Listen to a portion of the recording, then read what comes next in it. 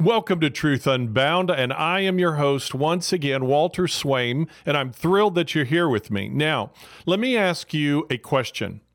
What is one thing that you can remember that you were convinced, absolutely convinced was true, only to find out later it wasn't? Well, put that in the reply or comment section of this podcast, but we asked that question as a lead-in into a new study that just came out on top of one that was done earlier, and we'll talk about that in just a moment. But there is a crisis of belief, and specifically of belief in Jesus Christ and in Christianity in the U.S., and not only in the U.S., but we're latecomers in a trend that's been going on in the rest of the world for a while, and I'll mention that in a little bit, okay? So let's get to this. And let's find out what is our response in God's Word to such a dilemma. All right? Let's jump into it right now.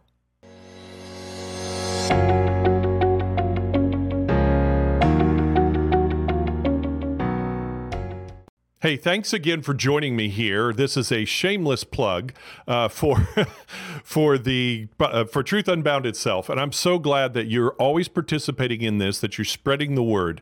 And if you want to continue to receiving the latest from Truth Unbound and the things and the issues that we talk about from a biblical worldview, then would you do this? Would you click on like? And then hit all notifications if you're on YouTube with that, and click to follow the podcast, and then share it with everyone you can. And then we'll get the word out, and the Truth Unbound family will continue to grow. So share it.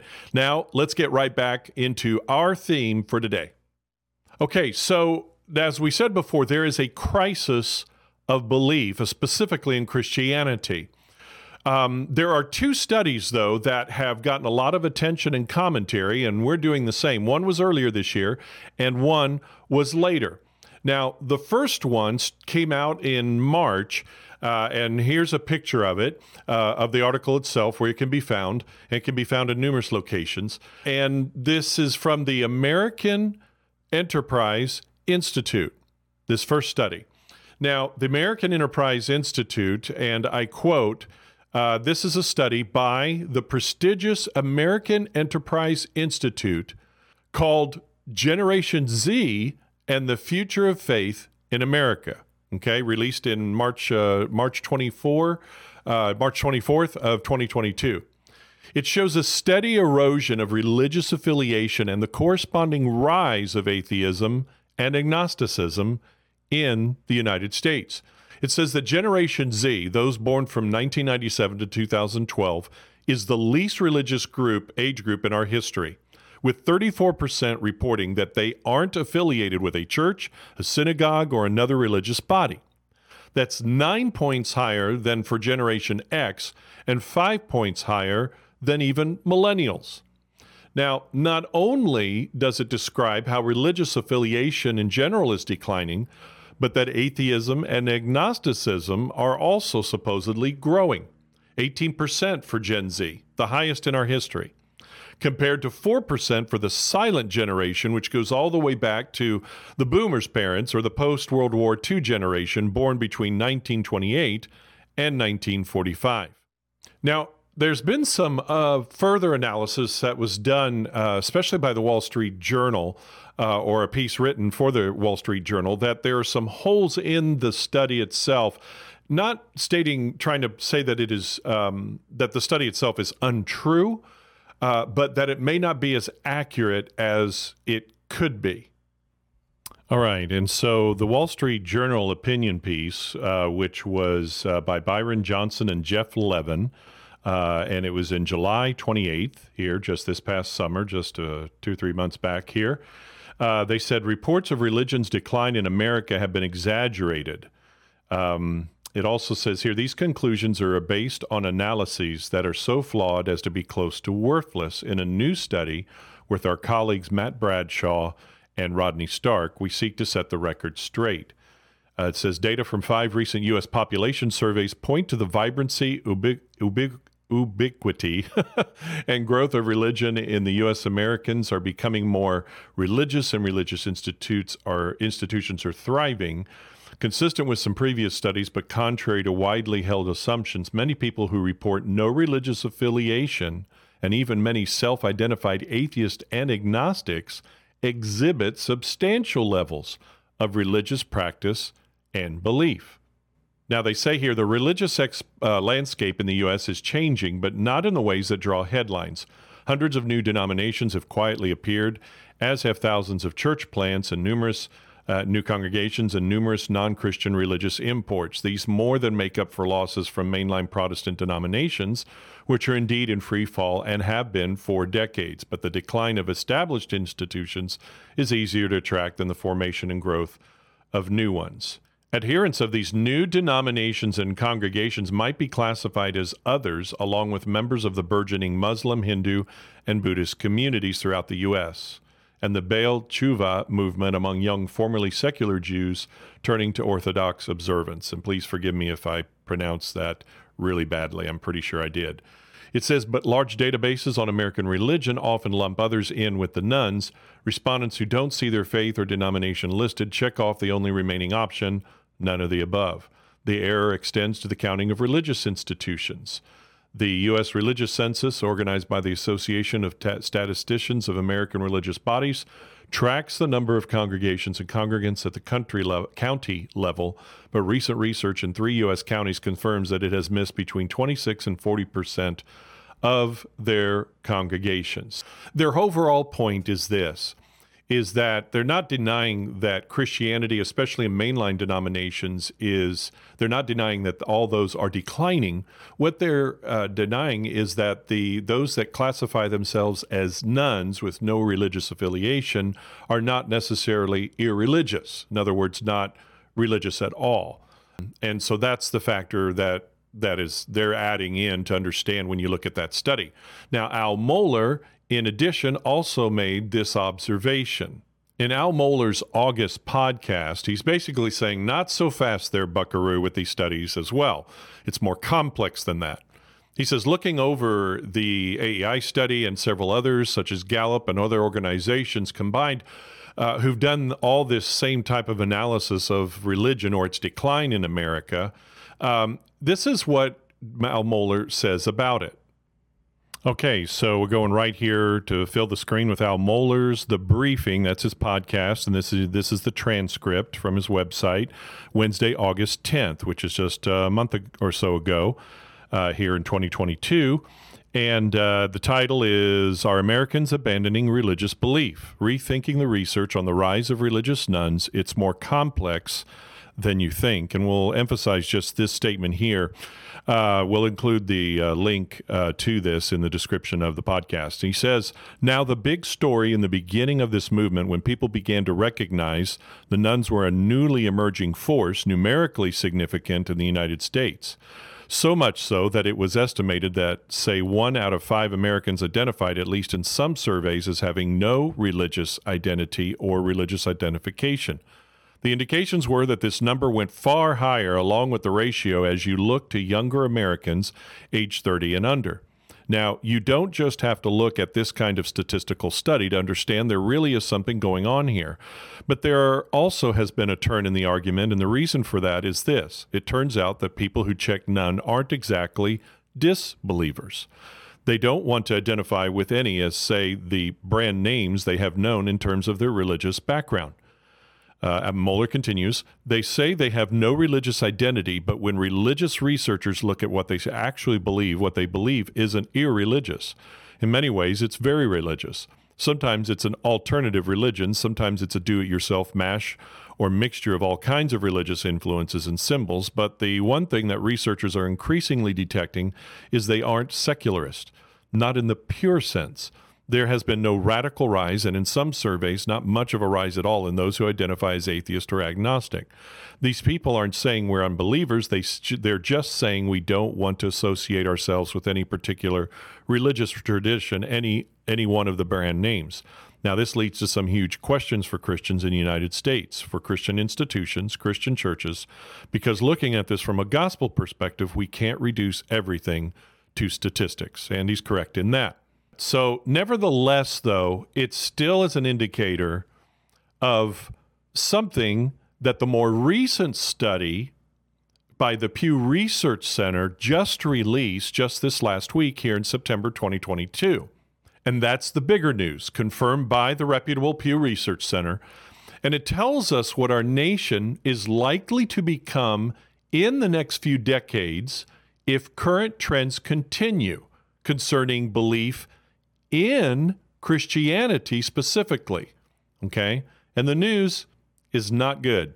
For instance, here is the picture. For instance, it came out it went viral. It's in several websites, but this one in particular is from CBS News, saying Christianity in the U.S. is quickly shrinking and may no longer be the majority religion within just a few decades, research finds. That's September 14th. And then here also is the main source from the Pew Research Center saying, modeling the future of religion in America. If recent trends in religious switching continue, Christians could make up less than half of the U.S. population within a few decades. Now, by Christian switching or religious switching, what he means is people switching to other beliefs instead of Christianity. Okay, so the major difference here you need to take note of, and that is, as opposed to the earlier study that by the American Enterprise Institute, that this isn't just about religion in general in the U.S. This is about the decline of belief in Christ and in Christianity itself, specifically in the U.S. and also in other countries, as we'll see in a moment. And it continues to be happening, and it is increasing and will increase in the future years to come, according to the trends that they notice and see and have analyzed. Now here, you can see in the picture of the title and the graph concerning the decline, the Pew Research, excuse me, I'm squealing. The Pew Research Center tells us if trends continue, Christianity will be a minority religion by 2070 in the worst case scenario, and the most likely scenario, I think they're really implying here. The best case scenario is we will drop at or around or below 50% of the U.S. population anyway, meaning the number of those that believe in Christianity. Now, but there's something else. You can notice here in this graph that the nones, those that are not affiliated with any other organized religious group, is on the increase. Okay, so this is telling us that the nones will also be nearly the majority in the United States by the year 2070, the year 2070. Now, again, the nones are those people who do not identify with or affiliate with any organized religious group. Now, this decline of Christianity in the U.S. follows behind other nations in the world as well. And this is what the Pew Research Center says. Look here in this clip here. Here's what it says. These projections indicate the U.S. might be following the path taken over the last 50 years by many countries in Western Europe that had overwhelming Christian majorities in the middle of the 20th century and no longer do. In Great Britain, for example, nones surpassed Christians to become the largest group in 2009, according to the British Social Attitude Survey. In the Netherlands, disaffiliation accelerated in the 1970s, and 47% of adults there now say they are Christian. While the change in affiliation rates in the United States is largely due to people voluntarily leaving religion behind, switching is not the only driver of religious composition change worldwide. For example, differences in fertility rates explain most of the recent religious change in India, while migration has altered the religious composition of many European countries in the last century. Forced conversions, mass expulsions, wars, and genocides also have caused changes in religious composition throughout history. But in that increasing group of nones in the U.S. and other parts of the world that are voluntarily leaving religion, specifically more leaving Christianity, there is a common thing that is causing this, most of this. and it's called the deconstruction movement. Now, this deconversion, if you will, that's going on, or deconstruction, not only is increasing in those who won't believe, but also increasing in those who have stopped believing. Now, it has become hugely popular in podcasts, radio, TV, YouTube, websites, and blogs, this deconversion movement.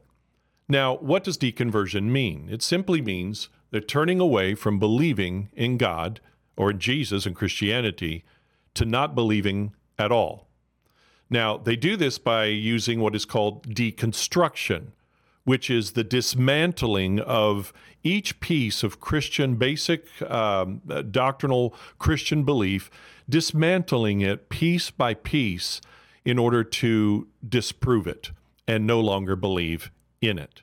Now, many of these are folks that are simply genuinely struggling with their own faith about certain things in it and trying to figure it out. But others, many others, are using it as a tool to destroy the faith of others. Now, why is there such a crisis of belief, and specifically in Christ and Christianity? Well, one of the things is we simply don't know what to believe. We know too much. No, I mean, literally, we know too much. There is an information overload, and it will not stop. It's increasing. In fact, it's been named infobesity, okay? Now, the World Economic Forum tells us this. These are statistics for every day, not every month or year, but every day. And they tell us that every day 500 million tweets are sent, 294 billion emails are sent, 4 petabytes of data are created on Facebook alone, and 1 terabyte is is equivalent to 1.5 million CDs. And they tell us that the human brain holds up to 2.5 terabytes. So think of that. Facebook handles twice that information that's in our brain and handles that in one day alone. They tell us that 4 terabytes of data are created from each connected car.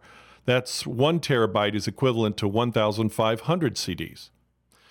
They also tell us that 65 billion messages are sent daily on WhatsApp alone, and 5 billion searches are made online daily. And by 2025, it's estimated that 463 exabytes or billion gigabytes of data will be created each day globally. That's the equivalent of 212,765,957 DVDs per day. There's no wonder we can't process it all. We don't know what to believe. Secondly, we don't know who to believe. We are now in what is called a post-truth age. Now, post-truth means that truth is not based on facts and critical thinking and investigation and analysis, but only on feelings and opinion. And whoever is best at convincing others of their version of the truth being the truth for everyone to abide by wins the day. So the race is on constantly by the news media, social media, politicians, especially from the extreme left and extreme right, corporate elites, and government leaders and more are all trying to race to get to the top of convincing us what is the truth, not based on what is objective data, but on what they feel and think and have an opinion of is the truth. Now, we saw post-truth on full display like never before during the COVID years between 2020 and 2022.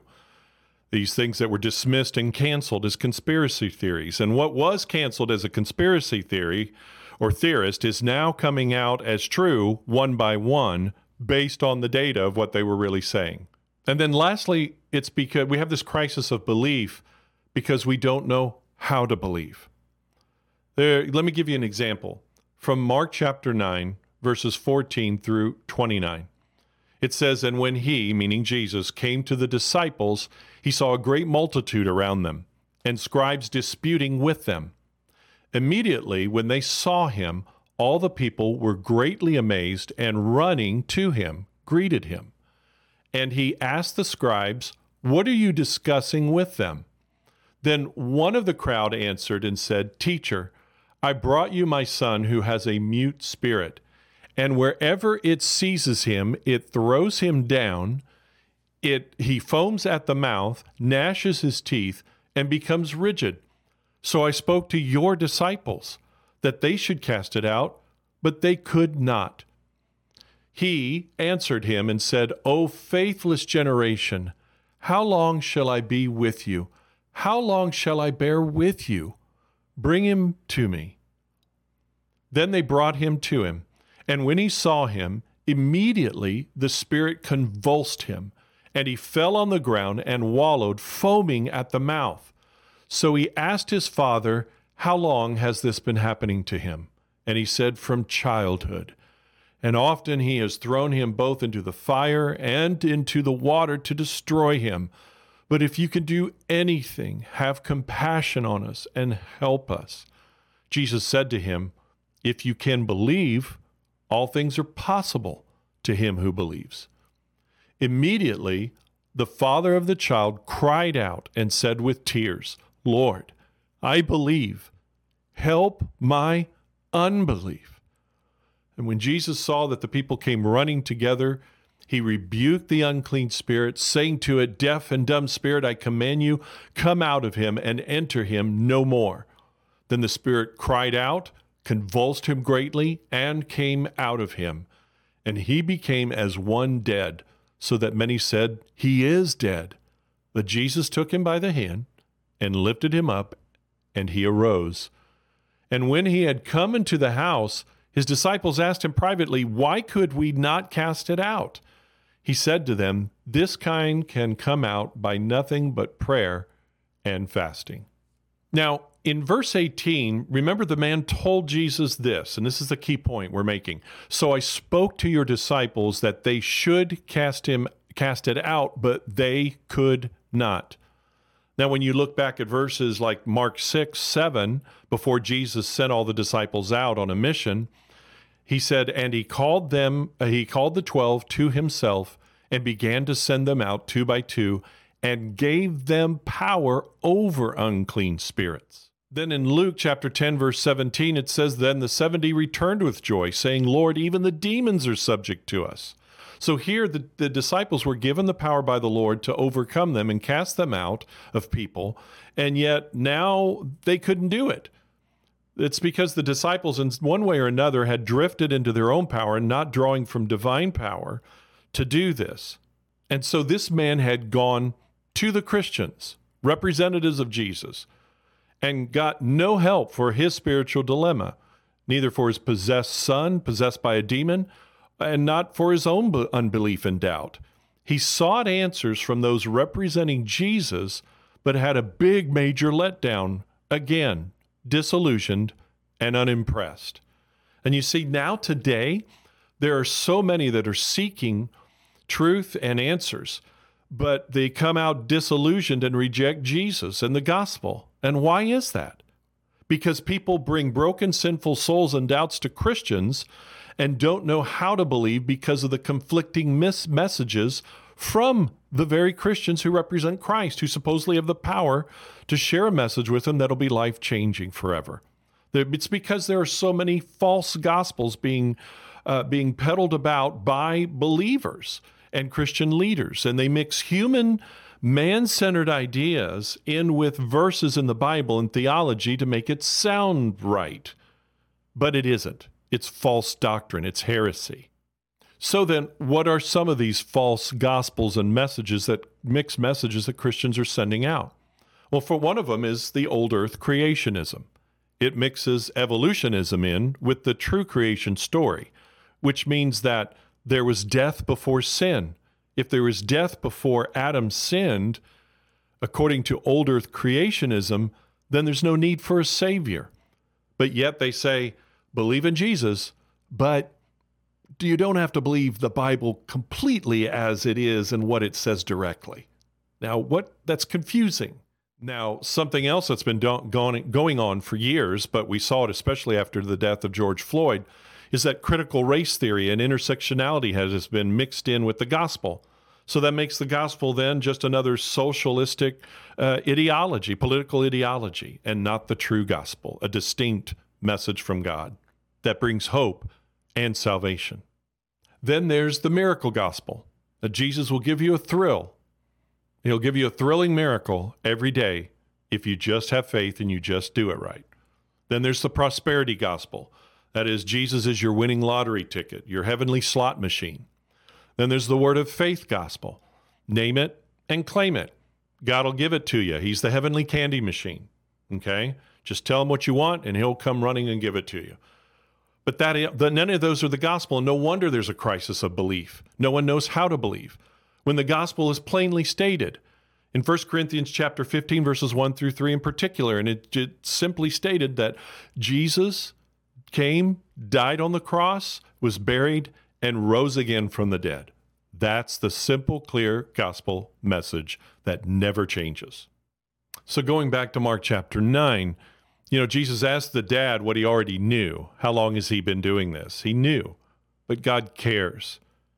That makes him believable, real, because he is. Then Jesus told the demon, basically, go to hell, and he threw a hissy fit, the demon did, and then left the boy forever. You see, when you give your life to Jesus, he will remove what's wrong inside and replace it with becoming more like Jesus. You see, our point is that Jesus can be believed. You can know God and believe in him because he tells you clearly what to believe. The gospel, Jesus, the Son of God, died for your sin and rose again from the dead to give you life. He conquered death. That's the gospel, plain and simple. He tells you who to believe. Jesus. That's it. It's all connected and based in him alone. And then he also tells you how to believe. For instance, in Romans chapter 10, verse 9, it says this, that if you confess with your mouth the Lord Jesus and believe in your heart that God has raised him from the dead, you will be saved. And so I ask you, will you, if you haven't done this yet, will you turn from your sin, believe in Jesus, and believe in what he has done for you in the cross and rising from the dead, and receive him as your Lord and Savior today? All you have to do is tell him so. God, I am a sinner. I ask that you save me because you're the only answer. You're the only solution. I believe you died on the cross for my sin and my judgment, and I believe you rose again from the dead.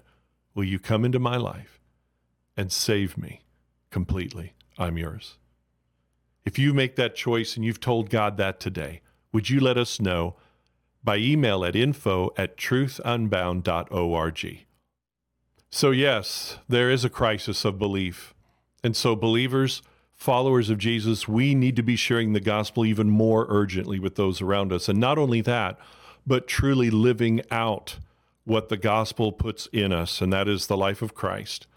And we need to live it out genuinely, even when we make mistakes and trip up, so that people see that it's real, but that God is real by seeing what he does in our lives, and then affirming the truth that is in the Bible. So we need to be urgently doing that, believer. Will you join me in doing that? I will join you in doing the same thing here. Well, thank you again for listening. And I hope this has been not only interesting to you, but informative, and that it has helped you in your faith and with your doubts.